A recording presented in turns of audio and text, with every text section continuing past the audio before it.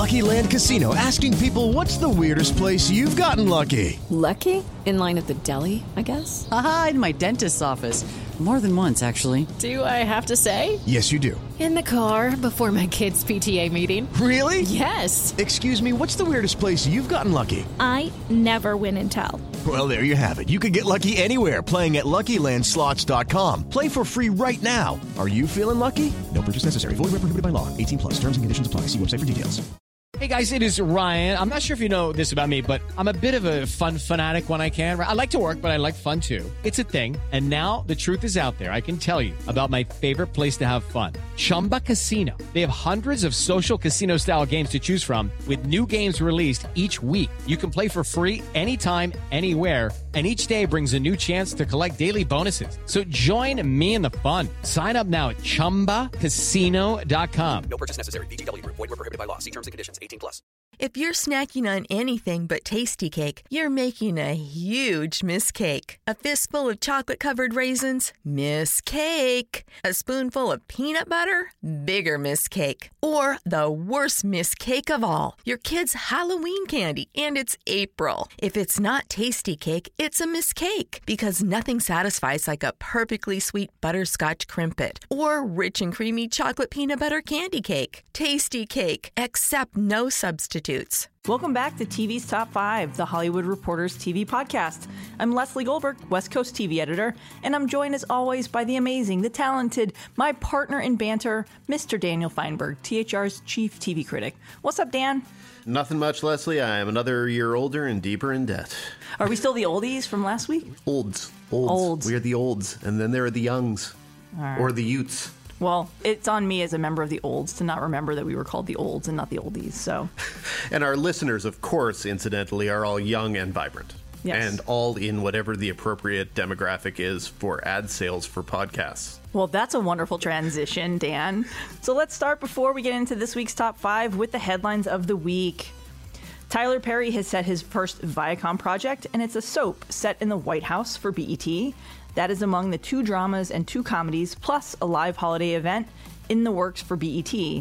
Meanwhile, Nikolaj Coster-Waldau has booked his Game of Thrones TV follow-up and will star in an FX drama set in the 1980s about Hollywood agencies. Why did everyone not just make a Where's Waldo joke in their headlines for that?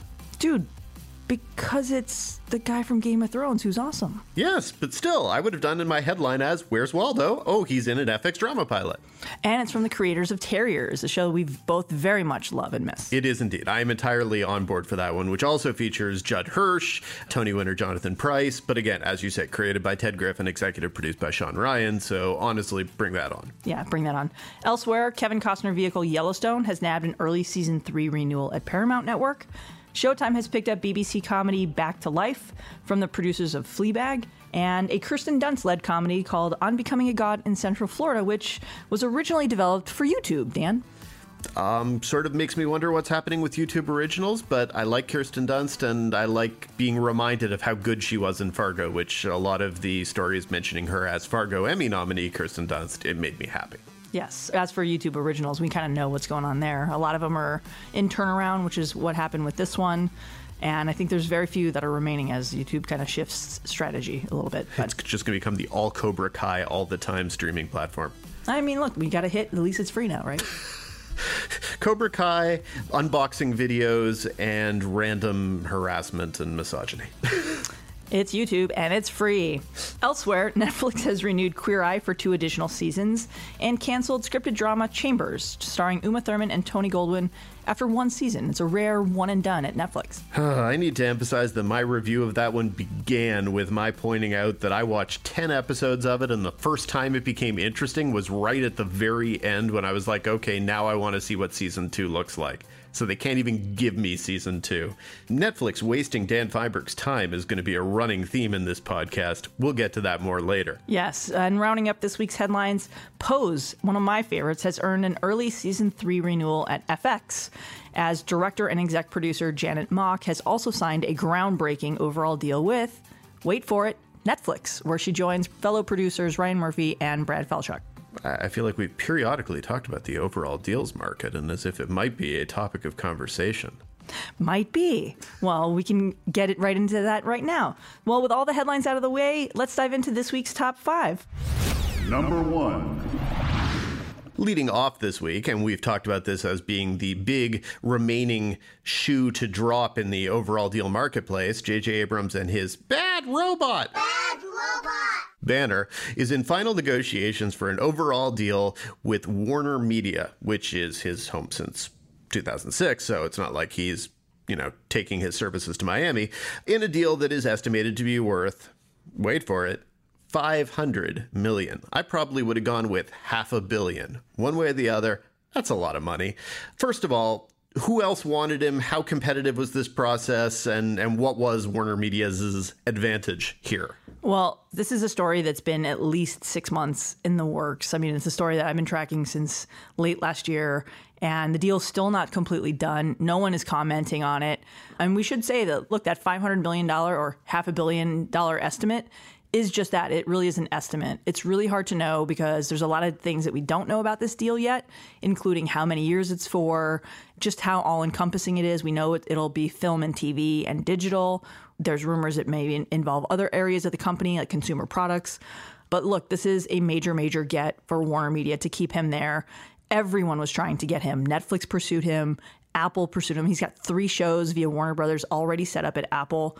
They were among the finalists in the competition to land Bad Robot.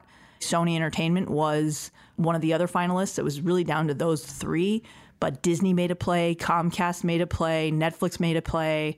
I believe Amazon did too. I mean, look, it's Bad Robot. And whatever hits and misses he's had on the TV side, it's J.J. Abrams. You put his name on a TV show and it helps it cut through. I still think if you look at his track record, it is definitely speckled with enough pretty major failures that I would at least raise an eyebrow, except that, as we've discussed many times, the overall deal marketplace is nutty. Could you give us any sort of insight on sort of what the money actually goes into in these deals? Because I think we just sort of hear the money, and I think in a lot of our minds, speaking only for myself, it involves a big Publishers Clearinghouse check being handed to the one person whose name is atop the production company, and then he runs off to the bank and starts spending money. But clearly it's going more places than that. Yeah, I actually did an interview this week with John Wells, who is a veteran producer behind hits like ER, The West Wing, Shameless, another one of my favorites.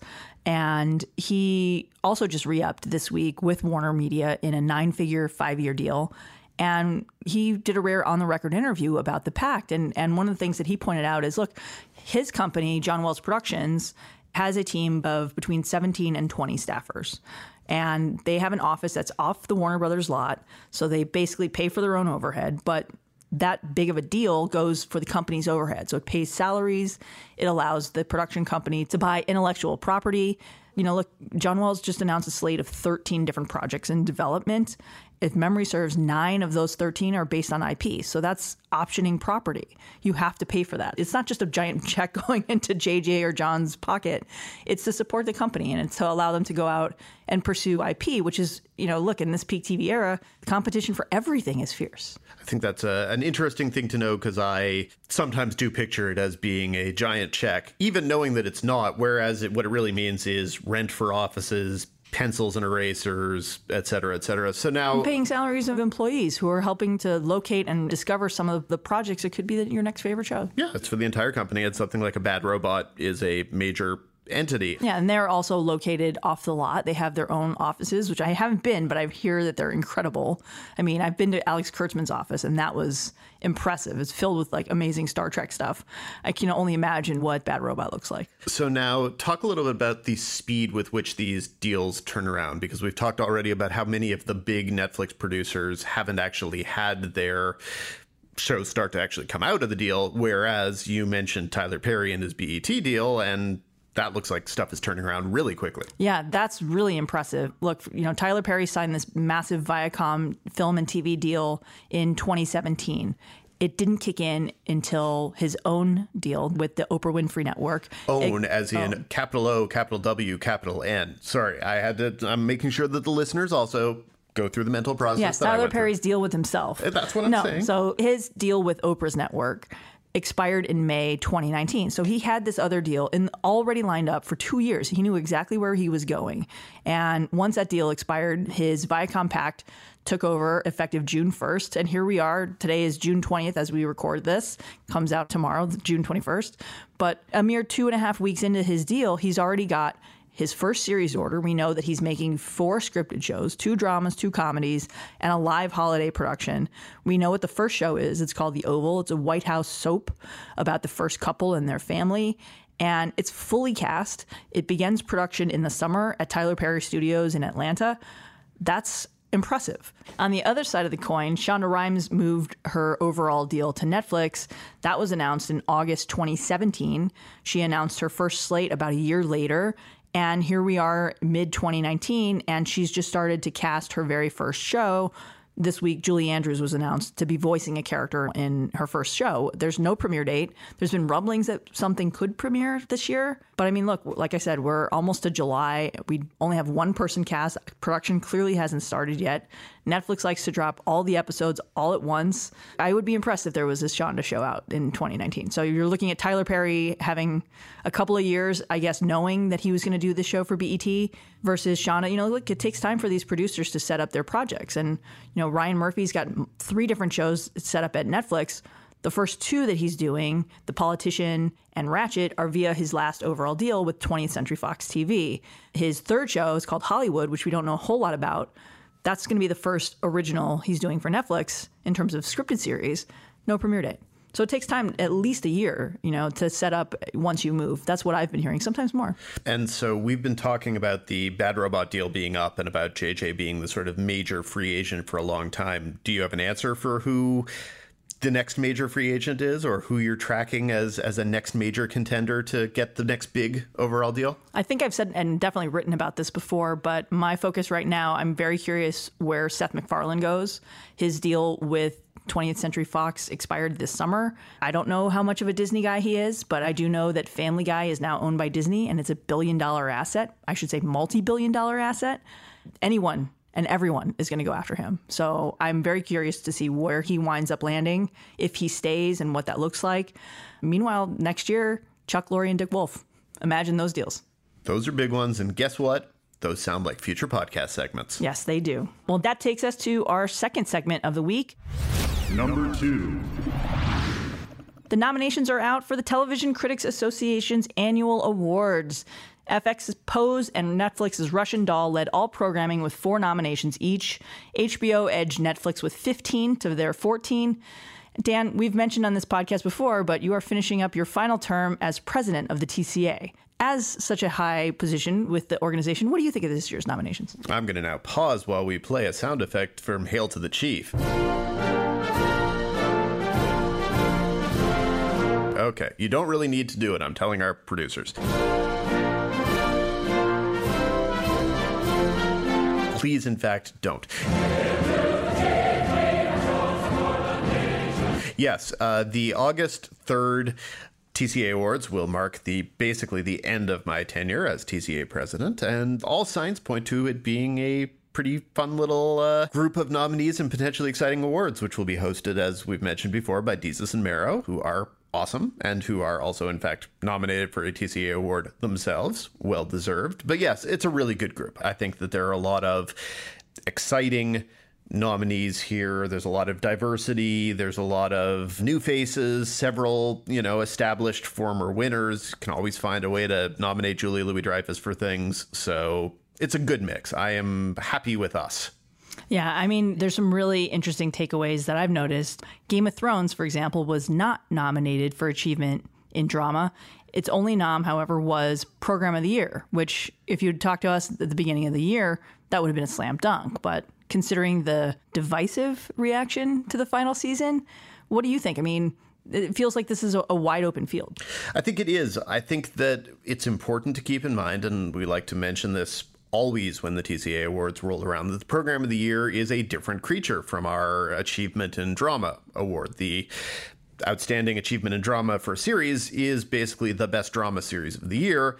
the program of the year is designed as sort of the show that dominated the TV landscape, loomed over the TV landscape, the show that kind of represented the year in the best way. And so for that reason, it actually makes total sense to me. And I really kind of like it that Game of Thrones is not nominated for Outstanding Drama Series, because to me, it is not one of the best dramas on television at this exact point.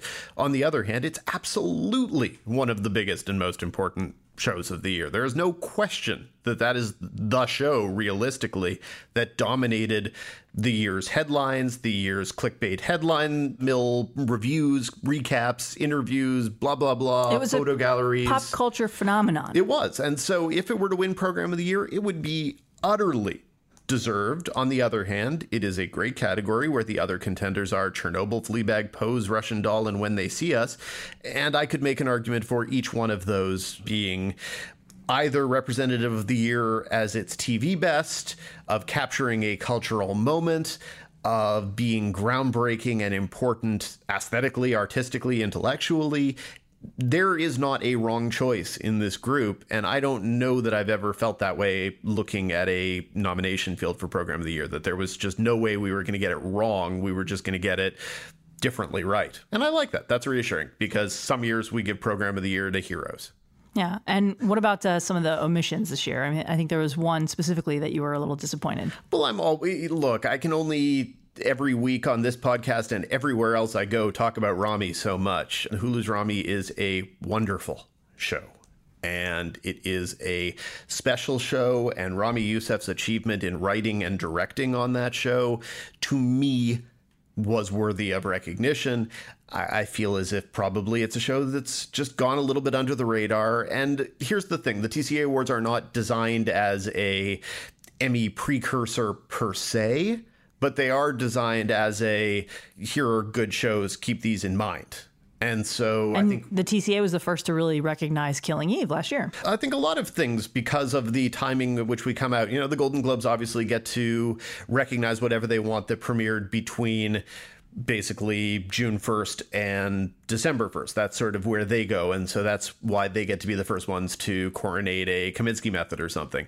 But we still like to put our stamp on good things. And I think having Fleabag with all of these nominations and Russian Doll with all these nominations, I think that does that. I think that says, okay, seriously, Emmy voters, if you haven't checked these out, check these out. I think, though, that a nomination or two for Rami would have done the same, and so that disappoints me a tiny bit. Yeah, but let's talk about some of the other new programs that cut through. I always love the TCA's New Program of the Year category because it really spotlights a lot of what we've been talking about. So this year the nominees are Dead to Me, the other two, Pose, Russian Doll, Succession, which I actually nominated too, as well as Pose, and What We Do in the Shadows.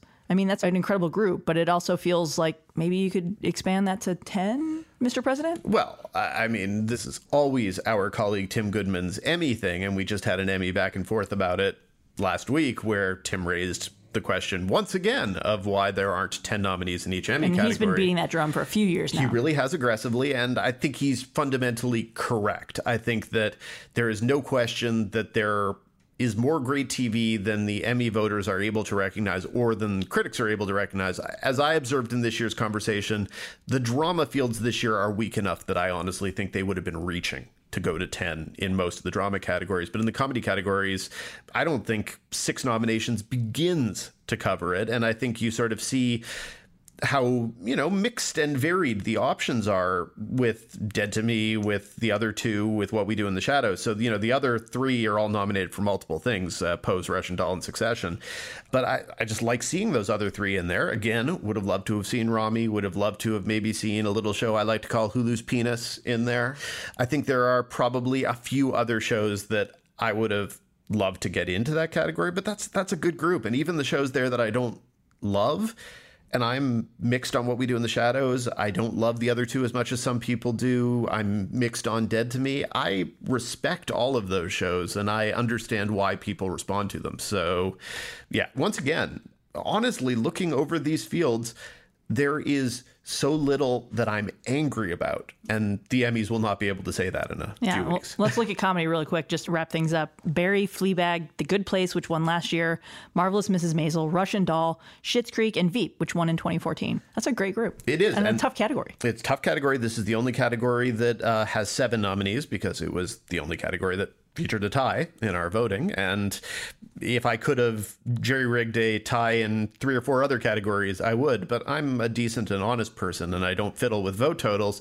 But there was a legitimate tie here, and that got an additional show in. But even still, could have added 3 in a second. And there are so many good shows, whether it's something like Rami, which I may have mentioned a few times, but then there are also things, like Superstore on NBC, or getting one last year of recognition for former winner Big Bang Theory. There are lots of contenders, and this is a very good tip of the iceberg. Yeah, I always think it's really interesting that Schitt's Creek kind of snuck in there, because I think this was the first year that show was nominated, right? It is, and I kind of had the feeling, as I saw when it premiered this year on Pop, the increase in the number of reviews of the new season, the increase in the number of why are you not talking about TV's best comedy think pieces. And it's another show that I don't love as much as some people do, but I also see the passion with which people feel about it, and I understand it. It's also one of those shows where when I'm out there talking to non-industry people, when I'm out there actually talking to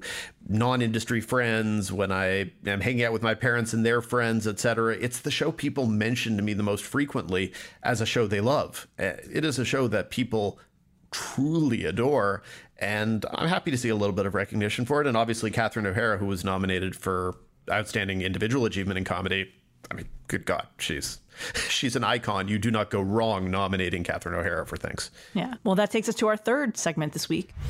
Number 3. Batting third this week, we are pleased to welcome Lacey Rose, the Hollywood Reporter's executive TV editor, to the podcast to discuss her cover story on the busiest man in comedy, Trevor Noah, as well as this week's big comedy issue. Welcome, Lacey. Hi. Thanks for having me. So you do many of our most exciting cover stories at the Hollywood Reporter, Lacey. Thanks, Dan. No, you are very good at getting people who don't necessarily open up to other people to open up to you. It is a gift that you have. I appreciate that. Now, I noticed in your article that you sort of talk a little bit about some of the things that Trevor doesn't want to talk about. And some of those things are very obvious. He doesn't want to talk about his relationships and whatever. When it comes to things like talking about kind of his insecurities when he got the job and when he started, how comfortable does he seem wanting to talk about the initial reaction to his hiring and, that moment? Yeah, I think he was perfectly comfortable sort of rehashing those early days. I think the thing that surprised me, and perhaps it shouldn't have surprised me, is how much passion he brought to sort of that conversation, particularly around that initial round of the Trevor Who's, but also the sort of response to those tweets that were unearthed in the 24 hours following the announcements. He was sort of still the same level of passion I think he felt then about not wanting to apologize for those tweets. I think he saw those tweets as, lacking in context as they were presented at the time, but also this idea and this objection to the fact that there is sort of a knee-jerk, you must apologize, and then we move on, which is something that he doesn't subscribe to. He feels like, no, I'd rather talk about the sort of my evolution and the fact that I have evolved since tweeting those things. That to him is more meaningful. Which I find funny because your article came out obviously the same week that he's done multiple shows this week talking about the Parkland kid who got rejected at Harvard. And now, of course, I read your article and I immediately thought of that as, does this feel like a double standard? And I don't think it does. I think his point is that it's too soon to see if this kid has really changed and evolved, and he needs to do the time. I think that's exactly right. I mean, I think his point is, if you look back, I mean, that the tweets or films, TV shows, what have you, are sort of moments, time-stamped moments. And that if you look back and, 5-10 years later, you are still that same person.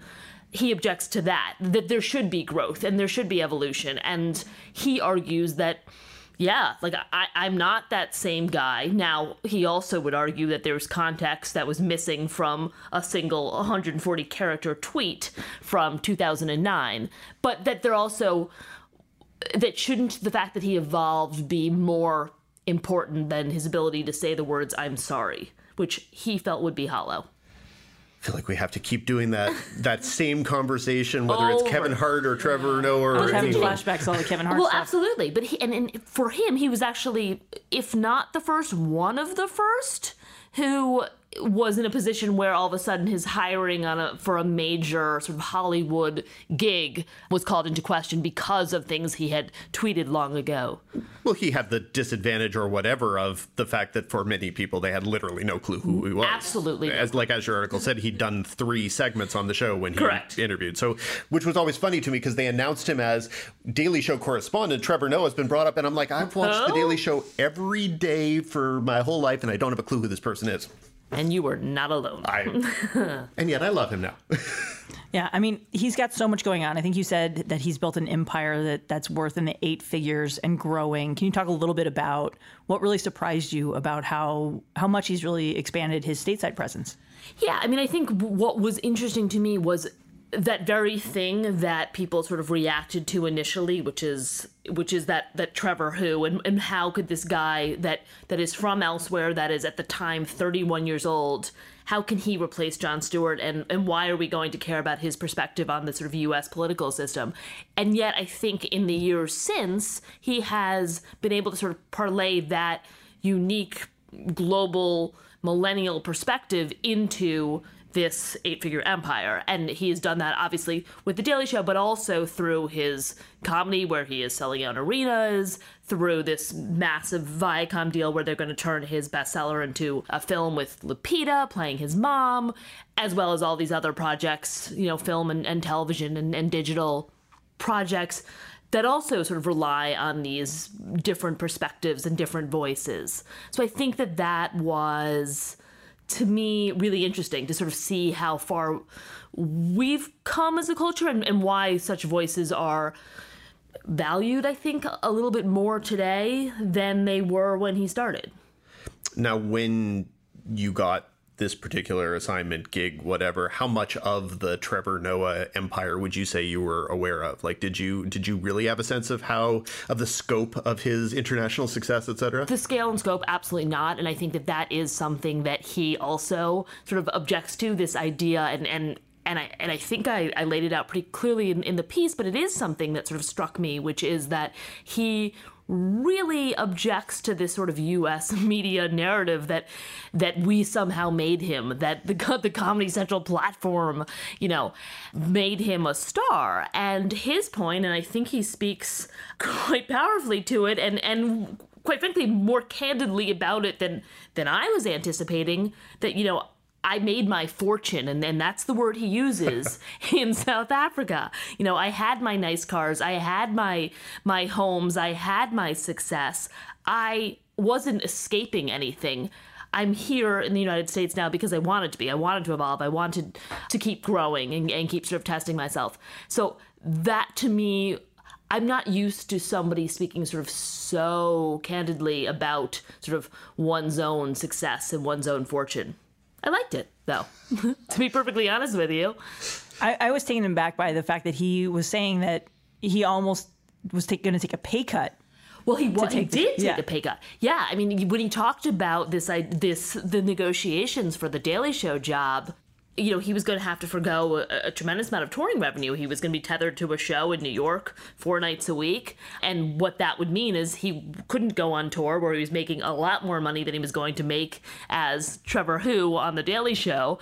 And so initially, he said, I really have to think about this. I'm going to have to take a pay cut. And the response from the folks at Comedy Central in his retelling is like, a pay cut? Like, don't you understand? You're going to be the host of The Daily Show.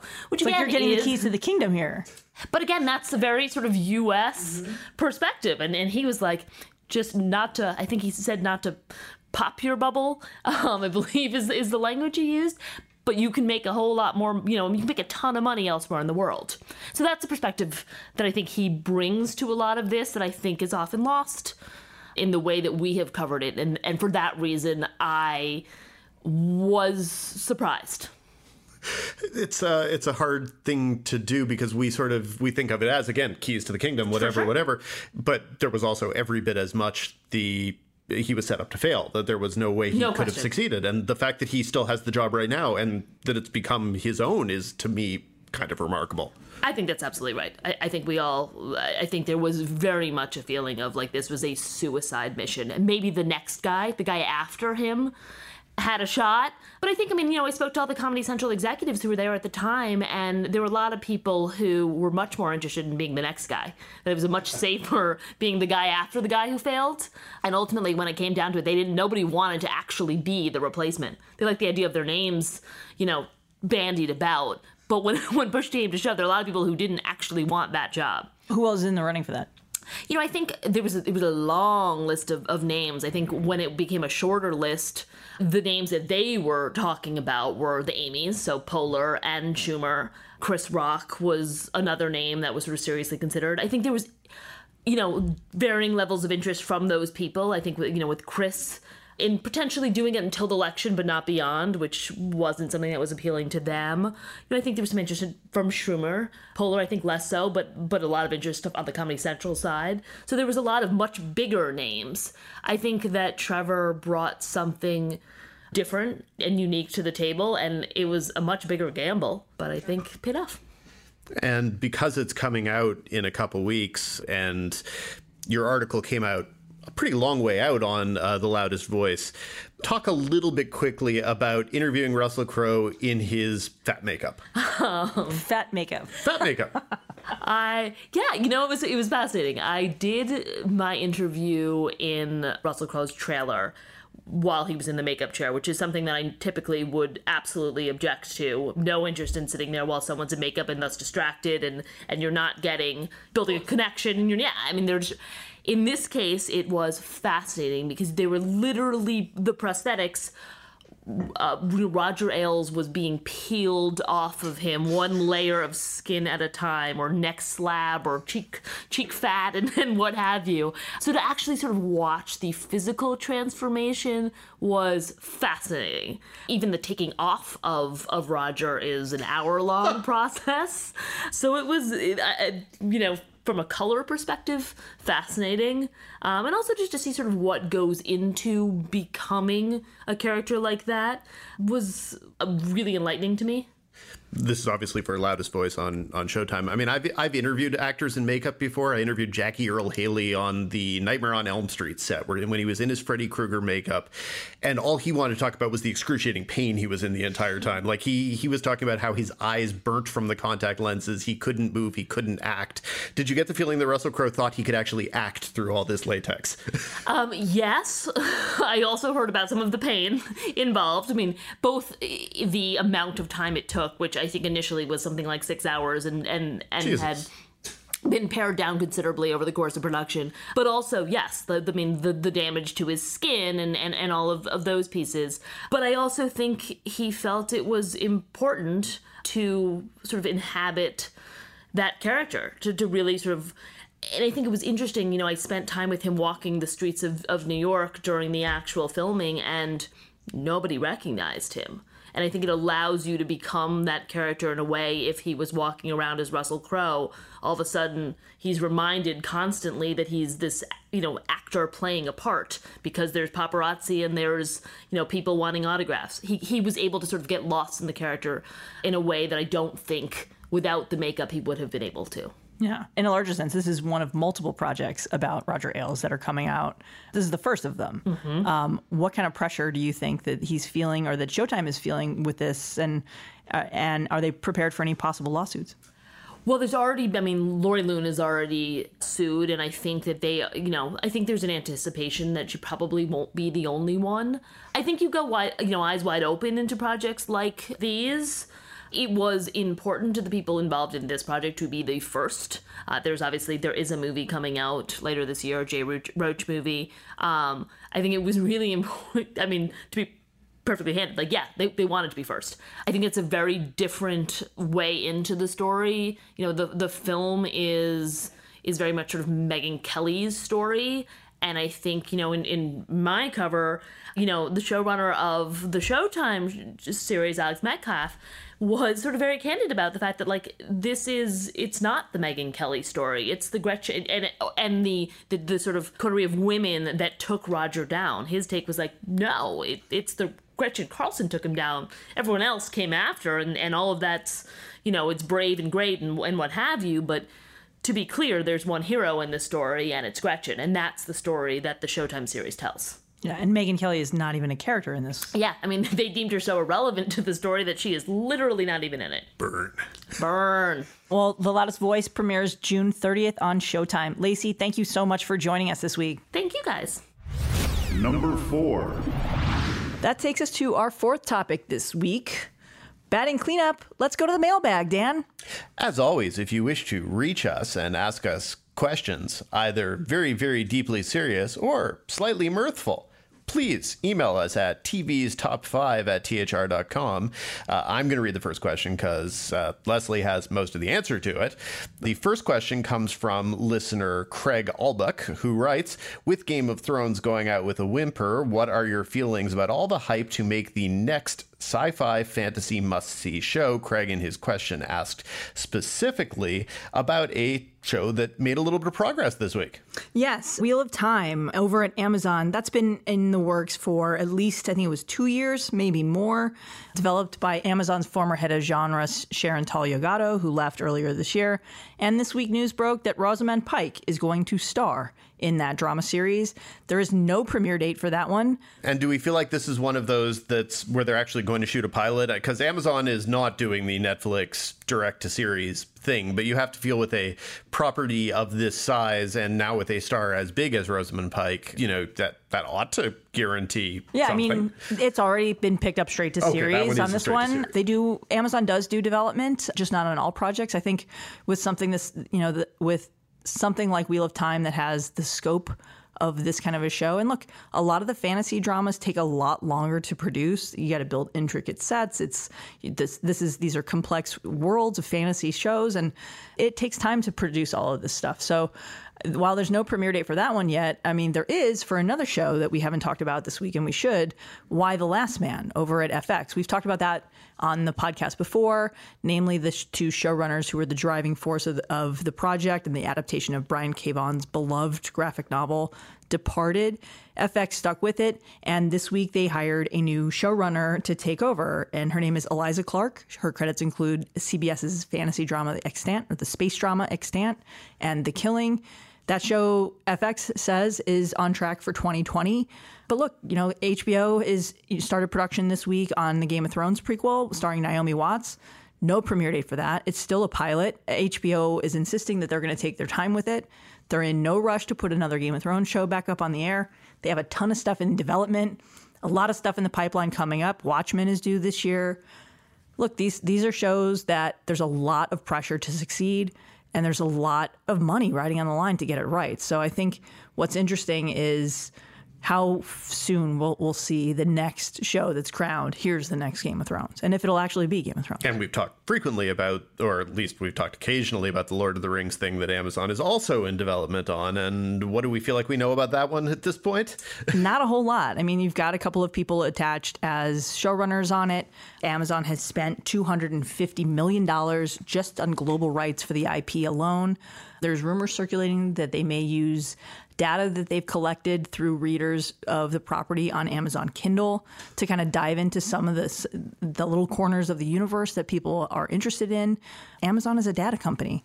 So imagine what they're going to do with the data when people read Lord of the Rings and look up maybe some of the footnotes or look at maps. I mean, this is all data that Amazon's got.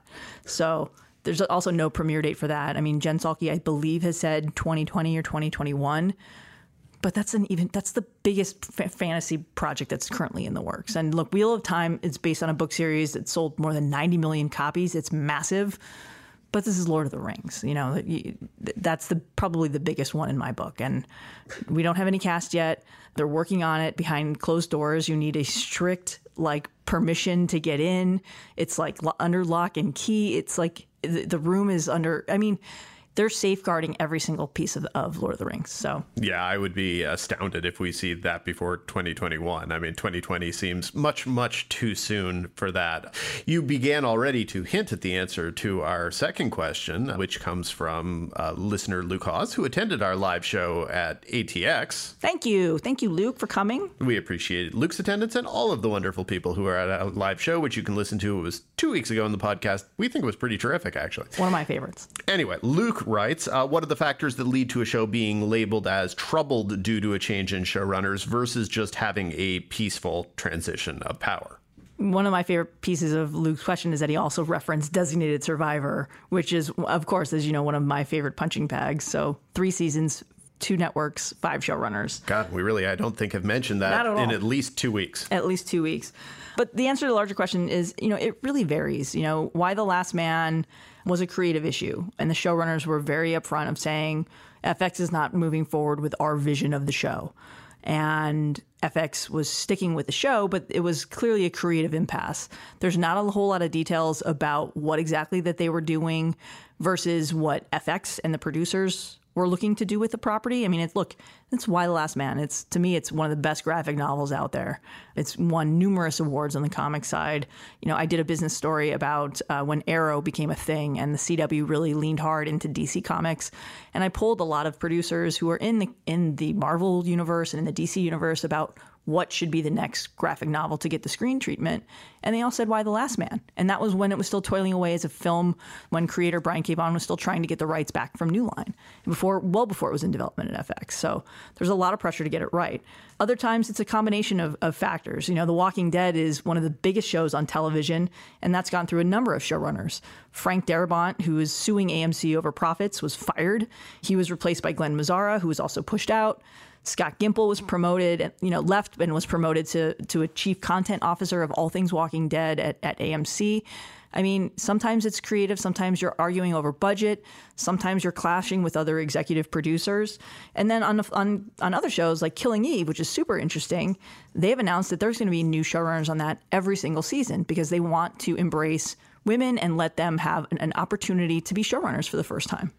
Yeah, I think you can tell the difference between when something is like Designated Survivor, where if you watch the show, you don't even need to know the inside dirt that you can read in a fine publication like The Hollywood Reporter to know that things on that show have been weird from the very beginning. Like if you watch it from the first episode, there are characters who were in those first couple episodes who never appear again or who were phased out, go off to private school somewhere. You can sense the emphasis that is being put on either the Maggie Q storyline or the main storyline. You can tell whether or not you're able to necessarily articulate, I can tell that this is a show that doesn't necessarily know what direction it's being steered in and that would like to go to more of a serialized thing as opposed to a investigation of the week, blah, blah, blah. Even if you can't necessarily put your finger on that, when they kill off a character who was not being used all that well, that's because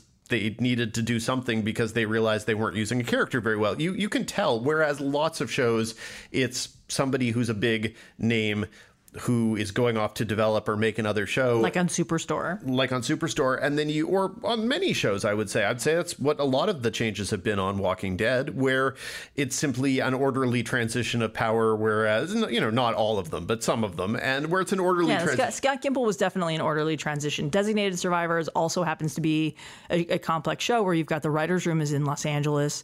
The show creator and production is based in New York. Kiefer Sutherland is also an executive producer on it and is allegedly giving notes on scripts.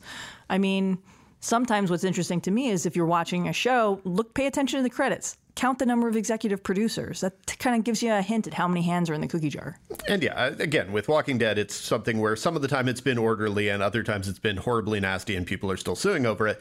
And I think that's the thing, that you can have a show where it can have both of those two transitions of power. Look at This Is Us, created by Dan Fogelman. In season 2, he brought in Isaac Apter and Elizabeth Berger as co-showrunners because he needed people to help him carry the load of the show as it became a global phenomenon.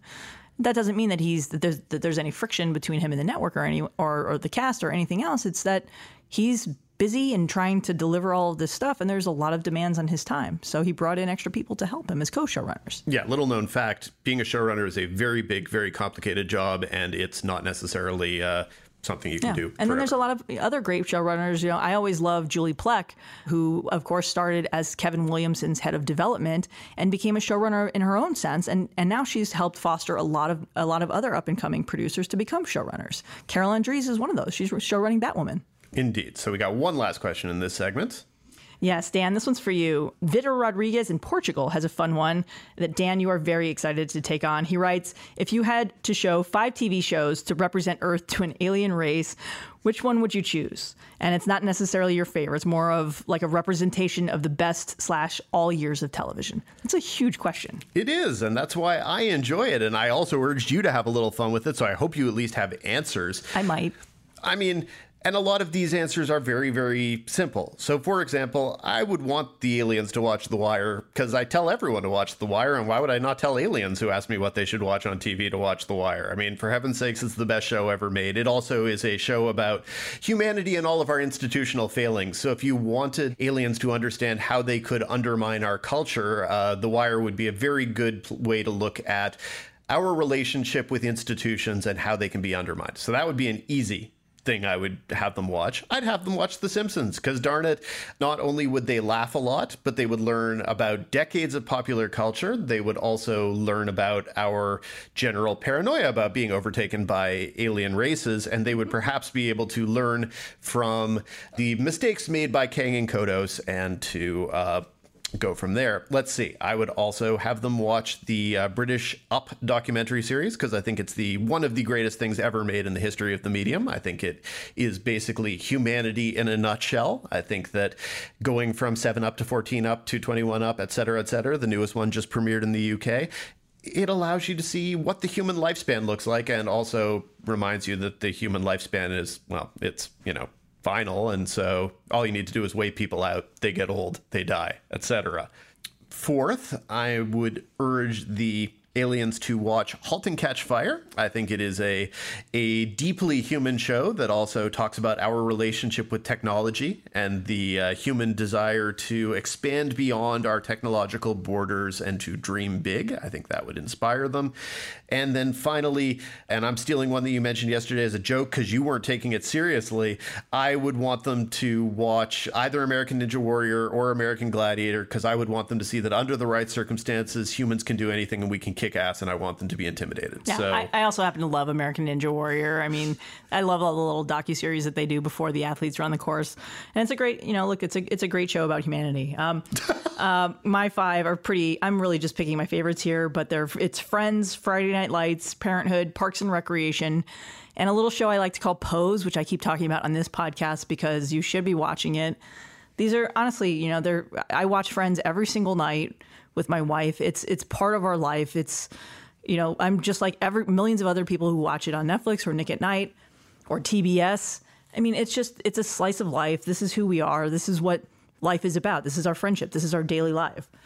I like Parks and Rec in that group because Parks and Rec is a lot like The Wire in that it is a show about institutions and their struggles and how sometimes the individual can feel powerless against an institution, but unlike The Wire, it's a fundamentally positive and upbeat show. The question of whether you want aliens to come away with a positive or negative view of American and human institutions, that becomes a separate question. Yes, plus Ron Swanson. Everyone should learn about Ron Swanson. No, I think that is I like Parks and Rec as an example. Yeah, and Friday Night Lights, I think, is, it has been hailed as one of the best portrayals of marriage on television. I happen to agree. Parenthood, I love that show from start to finish. It's a show about family, a show that makes you feel, a show that makes you think. And Pose, just honestly, it's probably the best sense of inclusion I've seen on television. And it's refreshing and it's fun and it's just give me more Pose and more Billy Porter. Before we move on to the last segment, though, I have to ask, are you sending the aliens Friday Night Lights season 2? Or are you telling them they can skip it? I'm going to tell them they can skip the murder storyline, but it does make you appreciate the later seasons if you do suffer through season 2. So. Okay, I had to know what advice you were going to give the aliens about season 2 of Friday Night Lights. Anytime I tell someone, I find someone who hasn't seen Friday Night Lights, I say, listen, season 2 is not great. Just watch it anyway. You'll burn through it. It'll be worth it later. So Agreed. I would tell the aliens the same thing, Dan. Well, that takes us to our 5th and final segment. As usual, we wrap things up with our weekly Critics Corner.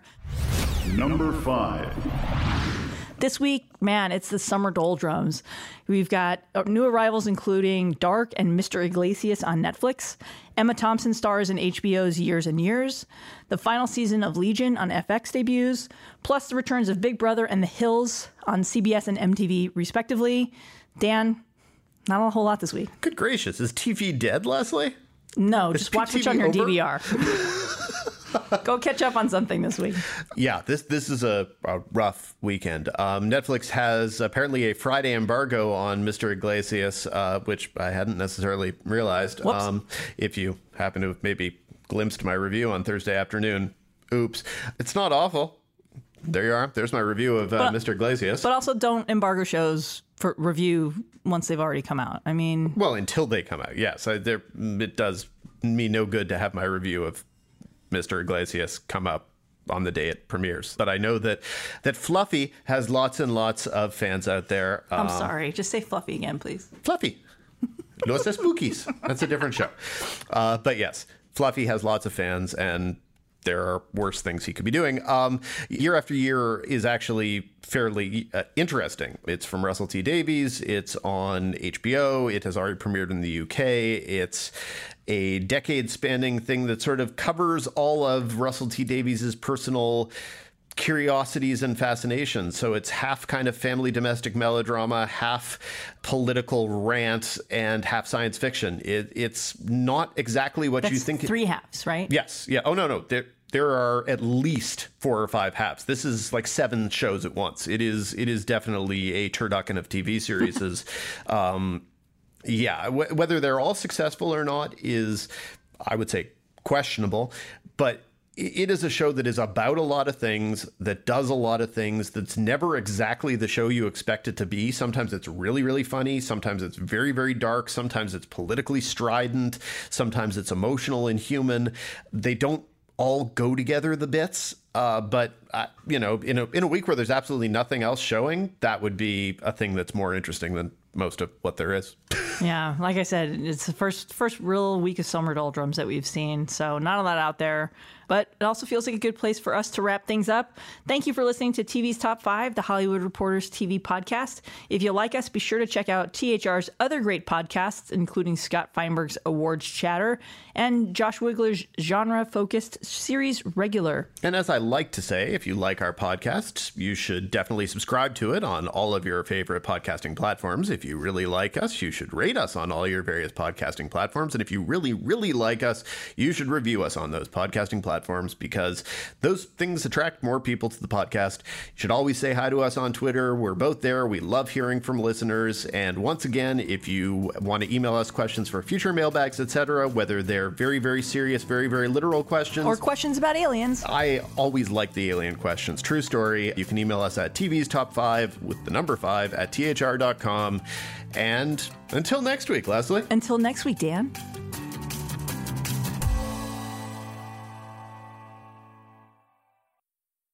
Life's better with American Family Insurance because our home policies help protect your dreams and come with peace of mind. Save up to 25% by bundling home, auto, and life. American Family Insurance. Get a quote, find an agent at amfam.com. Products not available in every state. Discounts may not apply to all coverages on an auto or home policy. Discounts do not apply to life insurance policies. Visit amfam.com to learn how discounts may apply to you. American Family Mutual Insurance Company, SI, and its operating companies, American Family Life Insurance Company, 6000 American Parkway, Madison, Wisconsin. It is Ryan here, and I have a question for you. What do you do when you win? Like, are you a fist pumper, a woohooer, a hand clapper, a high fiver? I kind of like the high five, but if you want to hone in on those winning moves, check out Chumba Casino. At ChumbaCasino.com, choose from hundreds of social casino-style games for your chance to redeem serious cash prizes. There are new game releases weekly, plus free daily bonuses. So don't wait. Start having the most fun ever at ChumbaCasino.com. No purchase necessary. VGW Group. Void where prohibited by law. See terms and conditions. 18+.